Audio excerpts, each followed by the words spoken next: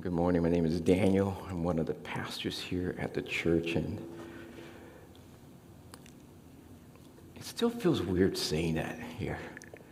And I don't know why I thought about this morning when I was driving over here, and this has nothing to do with what I'm about to talk about, but it was a year ago that, some of you guys remember this, and I was reminded, I was actually here. It was a year ago that I was just a guest speaker, and we're coming to this time in our life when we were just spiritually homeless, and we didn't know what was going to happen next. Where was God going to lead us? Could He move us across the country? Could we move to another state? Could we move to a different type of ministry? How would I really be serving? And just be able to see, I was just reflecting this morning, just how God is just still put together so many small details. That when I came here a year ago, I was just a guest speaker, just somebody to help relieve Josh. And how God put everything together, how He's so in control of so many of the details, where we ended up at a place that's so close to home here in Hayward. And just like, man, I'm having fun. So it's having a good time.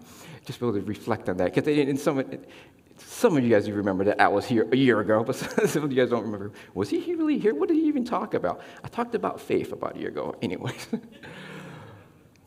Because we've seen this pattern before in our lives, we're able to follow God in faith in our lives. But anyway, but today we're continuing the book of Daniel. You might have heard this before. Pride comes before the fall. Pride is not something that we need to be proud of. Because a lot of times when I was younger in my life, my parents have always told me the one thing that I had an issue with growing up was, and they would always tell me, Daniel, you have an issue with pride.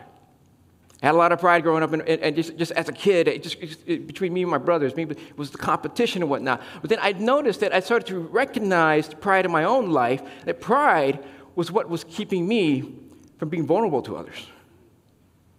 Pride was what kept me from asking for help a lot of times. I could do this myself. I don't need help. And it kept me, I would say pride was also what had kept me to be able to release my life to God, be able to come to Him in faith. A little bit later in life, I kind of looked at that and realized that's probably the same pride that kept King Nebuchadnezzar, what took him so long for him to be able to see God and to be able to return to his life.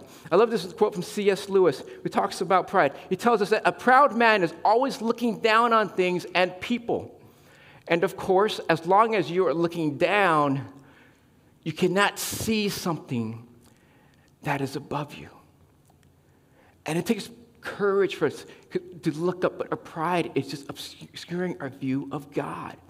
And as we've been going through the book of Daniel, we've seen that it takes courage to be able to stand for our values, to not compromise in them.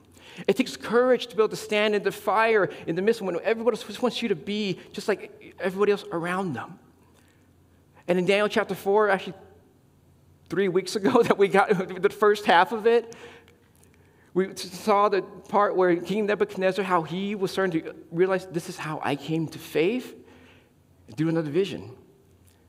And in that vision, what he saw was that, and he wanted to interpretations. I had this dream where I saw this tree that was just growing up, just reaching out and be able to just give this shade and just nutrients to everything around it. But all of a sudden, a watcher came down from heaven and just chopped and just that tree down to a stump bound by iron. And then this stump that was bound by iron, it was turned into this animal. And this animal just started grazing the ground and just on all fours. And it was just wet from the dew from the morning. And Daniel interprets that tree, telling the king, that tree is you. And that watcher, that is an angel of God that's going to come down and strike you down because of your pride. But, O king, you can repent. You can turn. Stop oppressing the poor. You have an opportunity to change your ways. But pride was what was stopping him from seeing who God is. And the main point, his pride was just as great as his power. And the main point I have this morning is that our pride is what obstructs our view of God and keeps us from worshiping Him. And we can be humbled by God or humbly worship him. So in Daniel chapter 4, we're going to have it on the screen, but as well, if you guys want to turn to it with me in your Bibles as well, we're going to see the second part, see his response and how he took to the message. In chapter 4, verses 28 to 30, we see the pride, the king's response. So all this came upon King Nebuchadnezzar. At the end of 12 months, he was walking on the roof of the royal palace of Babylon. And the king answered and said, "Is not this great Babylon, which I have built by my mighty power, as a royal residence and for the glory of my majesty?" After Daniel, I just told him, "King, you got to watch out for your pride." And Daniel had this courage to build inside of him, like, I'm going to confront this king. What if he throws me back in the fiery furnace? And for 12 months, the king did not change his mind. I mean, this is probably not the first time that the king walked out onto his roof to look out, like, wow, look at this great place that I built. Multiple times this probably had happened. But something happened was differently this time, though. And for the king, for the context in the ancient Near East, during the time of Babylon, there were two of the ancient seven wonders of the world within his city. One, which we may have heard of, called the Hanging Gardens of Babylon. That was one of the seven wonders of the world. But archaeologists, just for a disclaimer, they have not found it. But of course, we've read enough about it to know that it did exist. So that was one of the seven ancient wonders. And the other ancient wonder that he had was actually his palace. This palace that he was standing on and looking out. Now, we know that archaeologists have found bricks in that area where it actually has Nebuchadnezzar's name. He stamped his name on the bricks that he used to build his own palace. That's how much he liked what he was building.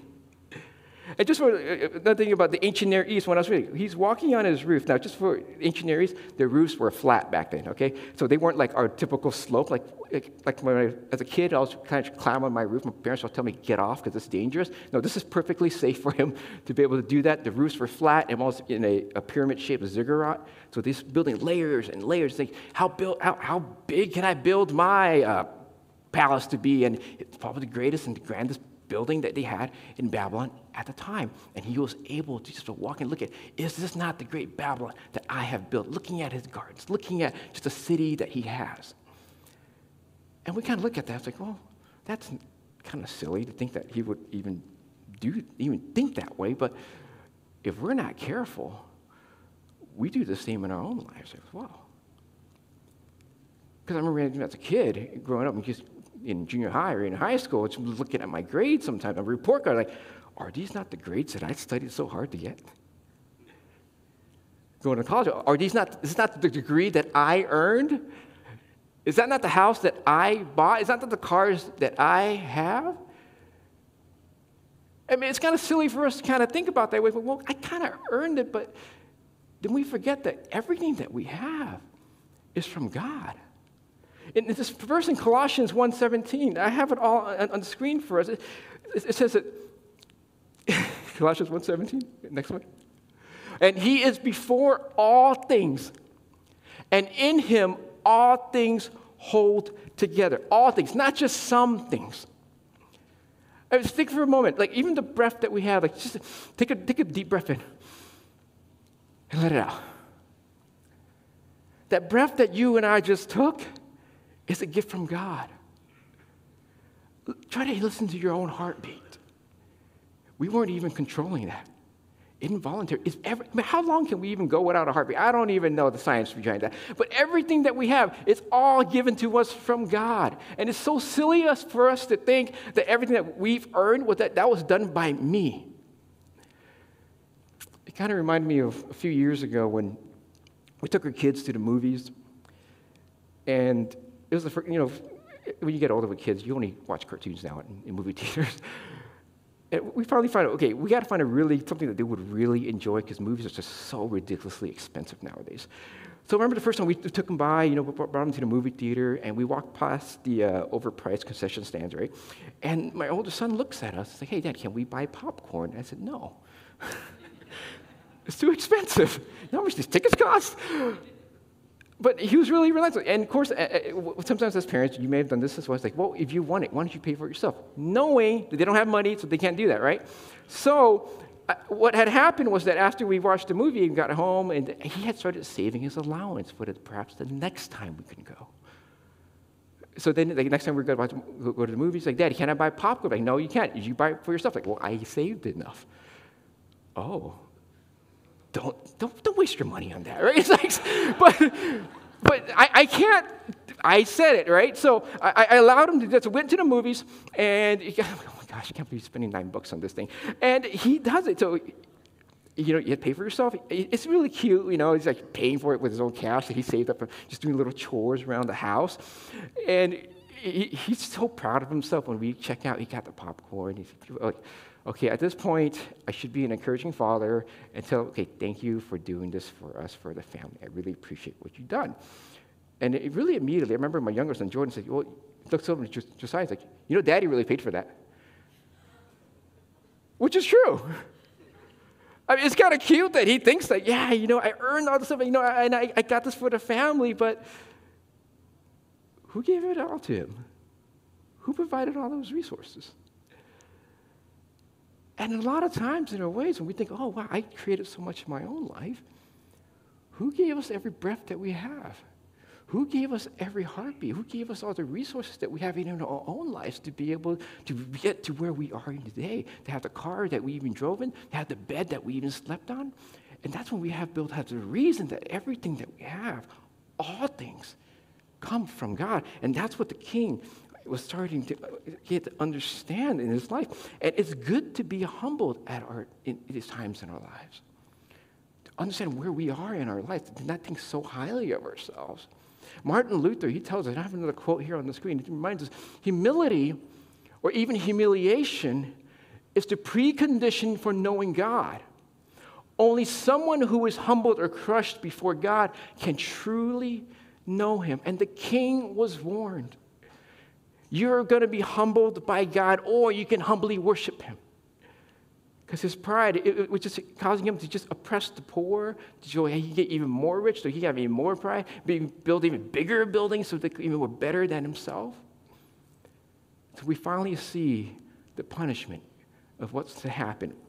In the next section, in verse 31 to 33, while the words were still in the king's mouth, there fell a voice from heaven, O King Nebuchadnezzar, to you it is spoken, the kingdom has departed from you, and you shall be driven from among men, and your dwelling shall be with the beasts of the field, and you shall be made to eat grass like an ox, and 7 periods of time shall pass over you, until you know that the Most High rules the kingdom of men and gives it to whom he will. Immediately the word was fulfilled against Nebuchadnezzar. He was driven from among men and ate grass like an ox, and his body was wet with dew of heaven, till his hair grew as long as eagle's feathers, and his nails were like birds' claws. While the words were still in his mouth, and this wasn't years and just milliseconds, all of a sudden this judgment came down right onto him. And the condition that we know that what he has was called zoanthropy, which now in medical cases that have been able to determine is when somebody has this mental condition where they actually believe that they are an animal. They eat the grass of the field, and they crawl on all fours. And for the periods of time until his judgment was completed, he would have this condition on himself. Modern day, we have treatment for that. We can help someone get out of that. But for the king, his cure was to kind of look up, to understand who the Most High was. But during this time, when the king would be in this condition, he would be very vulnerable. The king has made a lot of enemies at this time. Anybody could have just taken him out. Anybody could just took the kingdom over. But God is so much in control that he would preserve everything for the king to have an opportunity to turn. And we see the control of God there still. Because if God can control everything in our lives, from every small details, putting them together to lead us where we are, to God controlling, to putting people in our own lives that we are able to confront with gentleness, then God can also be able to hold a kingdom together to preserve this king for him to one day to be able to respond in time to who the Most High is in his life. This is the same king that saw the miracle of having his first dream interpreted. The same king who saw Daniel and his friends go into the furnace and coming out completely fine. This was it, the moment why he finally came to his senses, understanding who the Most High is. And so we see his gaze next in verse 34 to 35. At the end of the days, I, Nebuchadnezzar, lifted my eyes to heaven, and my reason returned to me. And I blessed the Most High and praised and honored him who lives forever. For his dominion is an everlasting dominion, and his kingdom endures from generation to generation. All the inhabitants of the earth are accounted as nothing. And he, for God, does according to his will among the hosts of heaven and among the inhabitants of the earth, and none can stay his hand or say to him, "What have you done?" And we see a change in the text here, going back to the first person, because back in the earlier part in chapter 4, in the first verse, he was saying, okay, this is how I came to know who God is. And then he proceeded to say, this is what happened to me. Back to the first, this is my testimony. This is how I understood who God is in my life. This is how I came to know who the Most High is. And it took the end of 7 years, at the end of the days, we've learned now in this context, 7 years of being with this mental condition of being like an ox, eating the ground of the fields, being wet with the dew, for him to finally be able to realize, to look up, and to be able to restore to his position. Some things we need to learn about humility is that it does mean that we should not think of us more highly than who we are, but at the same time, it's not to look ourselves as to be more low than we are. See, when we see that God is in control and giving us everything in our lives, it brings us back down to the level. But at the same time, we don't got to be so low, but yet we have this confidence in Christ that brings us back to be just to see us where we need to be, see ourselves just as who God created us to be, and for a purpose, really to worship him. And this final section in verse 36 to 37, the king reasoned, and he had to praise. At the same time, my reason returned to me, and for the glory of my kingdom, my majesty and splendor returned to me. My counselors and my lords, they sought me, and I was established in my kingdom, and still more greatness was added to me. Now I, the most unlikely guy to respond to who God is, Nebuchadnezzar, praise and extol and honor the King of heaven, for all his works are right and his ways are just, and those who walk in pride, he is able to humble.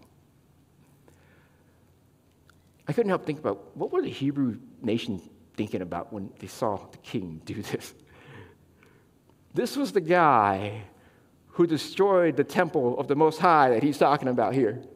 This is the guy that exiled the Most High's people, taking them out of Jerusalem and marching them across the desert in chains and trying to take away their identity, trying to make them worship different gods. This is that same guy.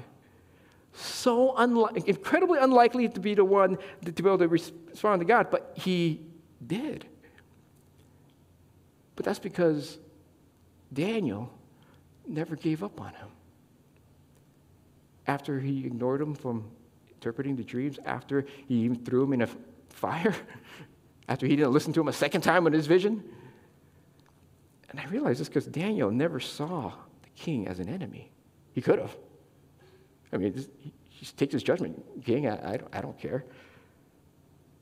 But what changed and what we can learn from Daniel is that rather than seeing others as an enemy, we start seeing other people as a victim. The king was a victim of his own pride.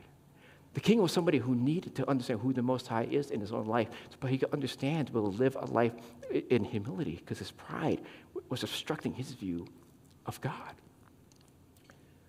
And we have to remember something in the New Testament we're reminded, even for the king and for ourselves. In 1 Timothy chapter 2, verses 3 to 4, for this is good and it is pleasing in the sight of God our Savior, who desires all people to be saved and come to the knowledge of the truth. The king's reason to return to him, he knew like God is in control. Not only that, God has been waiting for him.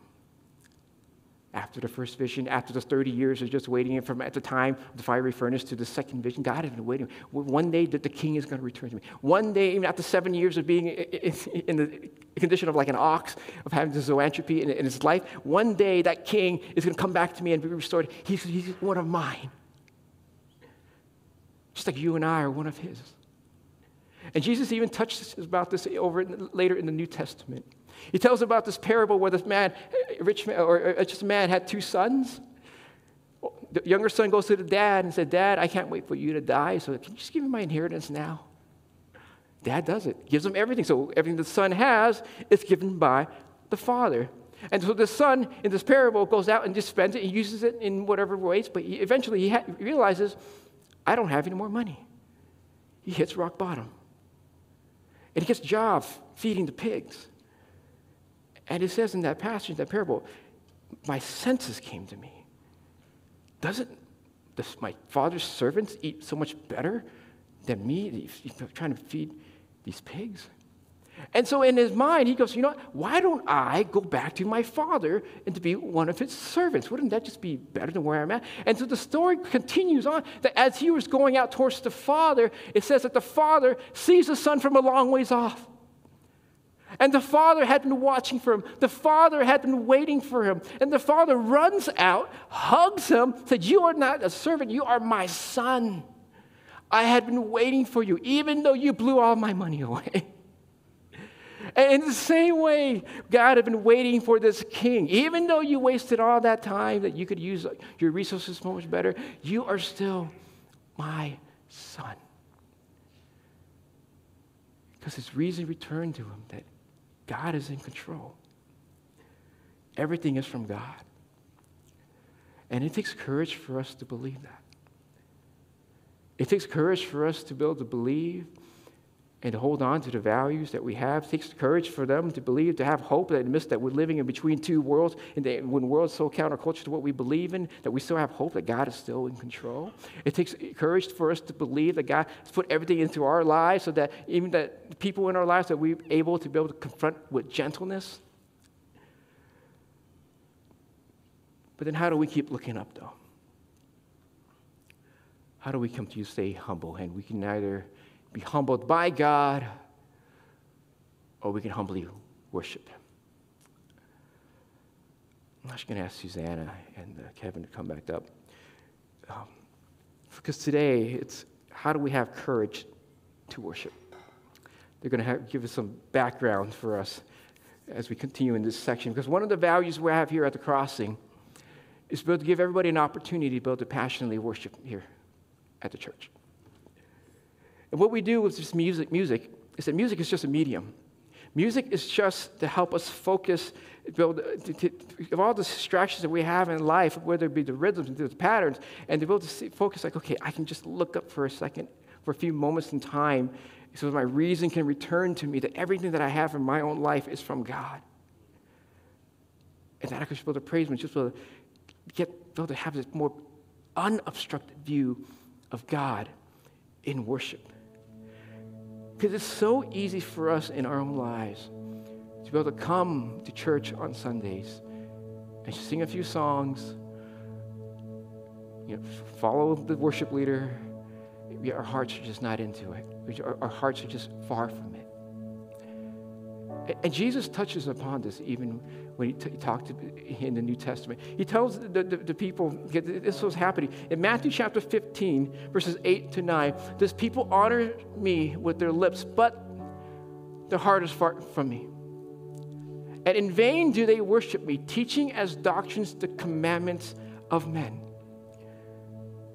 And we can get caught up in that week in and week out. We get so used to coming to church on a Sunday. I sing a few songs, and we see the lyrics and just kind of follow along. I mean, really, if our hearts are not into it, isn't this just more than just a glorified karaoke? But this is different. And for a few moments in a time that we just carve out of our weeks, that we can just be able to focus our time on God and just have this accurate view of who He is, because He has given me every breath that I take and every heartbeat that I have. So how do we do that? How do we keep doing that?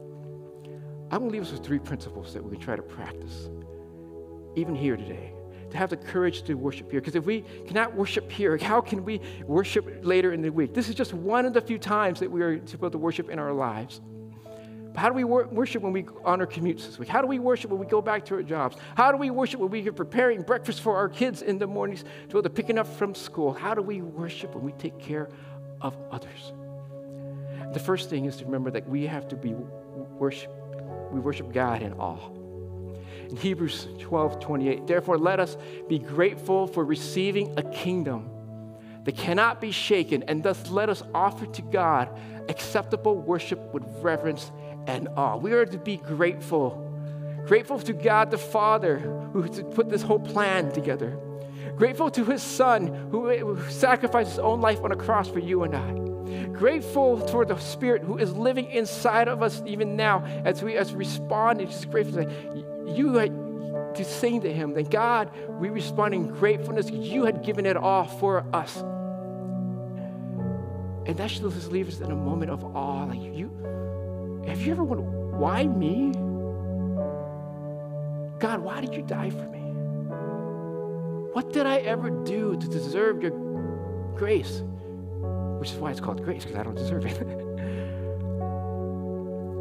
At that moment of awe, it's like if we were to be, I remember as a kid standing in front of the Grand Canyon and seeing how small I was.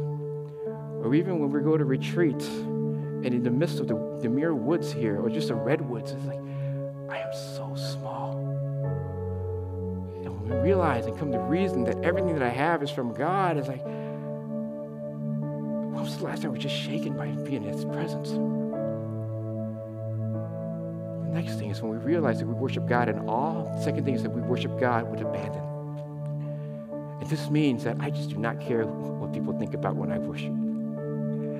I have no self-consciousness of what the person next to me is even doing. Like, you know what, this is just for me and God, I am focused. I love what David says here. King David, he said, and David danced before the Lord with all his might. He's a king. He doesn't dance. But in this time of worship, and in this time, and the ark was returned to the city, he's like, I'm going to worship, I'm going to praise God, I'm going to dance like nobody cares. A dignitary, he doesn't do that. He looks so awkward that his wife says, you look like an idiot. But he doesn't care. I love his response. He says that I will become even more undignified than this, and I will be humiliated in my own eyes. You cannot stop me from worshiping my own God. Thirdly, we need to worship God in intimacy. Same king, King David. One thing have I asked of the Lord, that will I seek after, that I may dwell in the house of the Lord all the days of my life, to gaze upon the beauty of the Lord and to inquire in His temple. David could have asked for anything.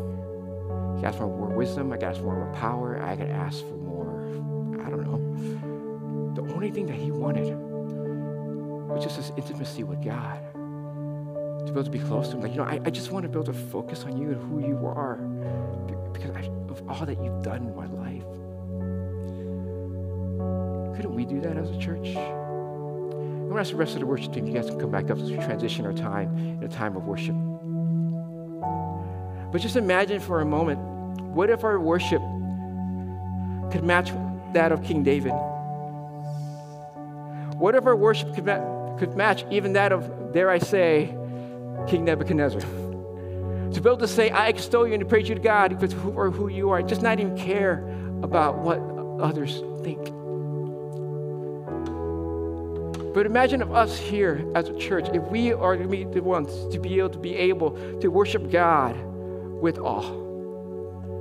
That all of us can be able to worship God with abandon. That we can worship God with intimacy. Wouldn't that just be a little bit more easier to worship together? Because we worship a God because He is victorious. We worship a God because He is no longer in the grave. We worship a God because our sins are no longer in our lives. And that's why we can lift our hands in praise, because we just don't care what other people think. We hold up our hands and surrender because we want to give it all to Him. And for what He will continue to do in our lives. The church, I'm going to ask you one thing. Would you guys stand with me as we continue to worship in this time with God?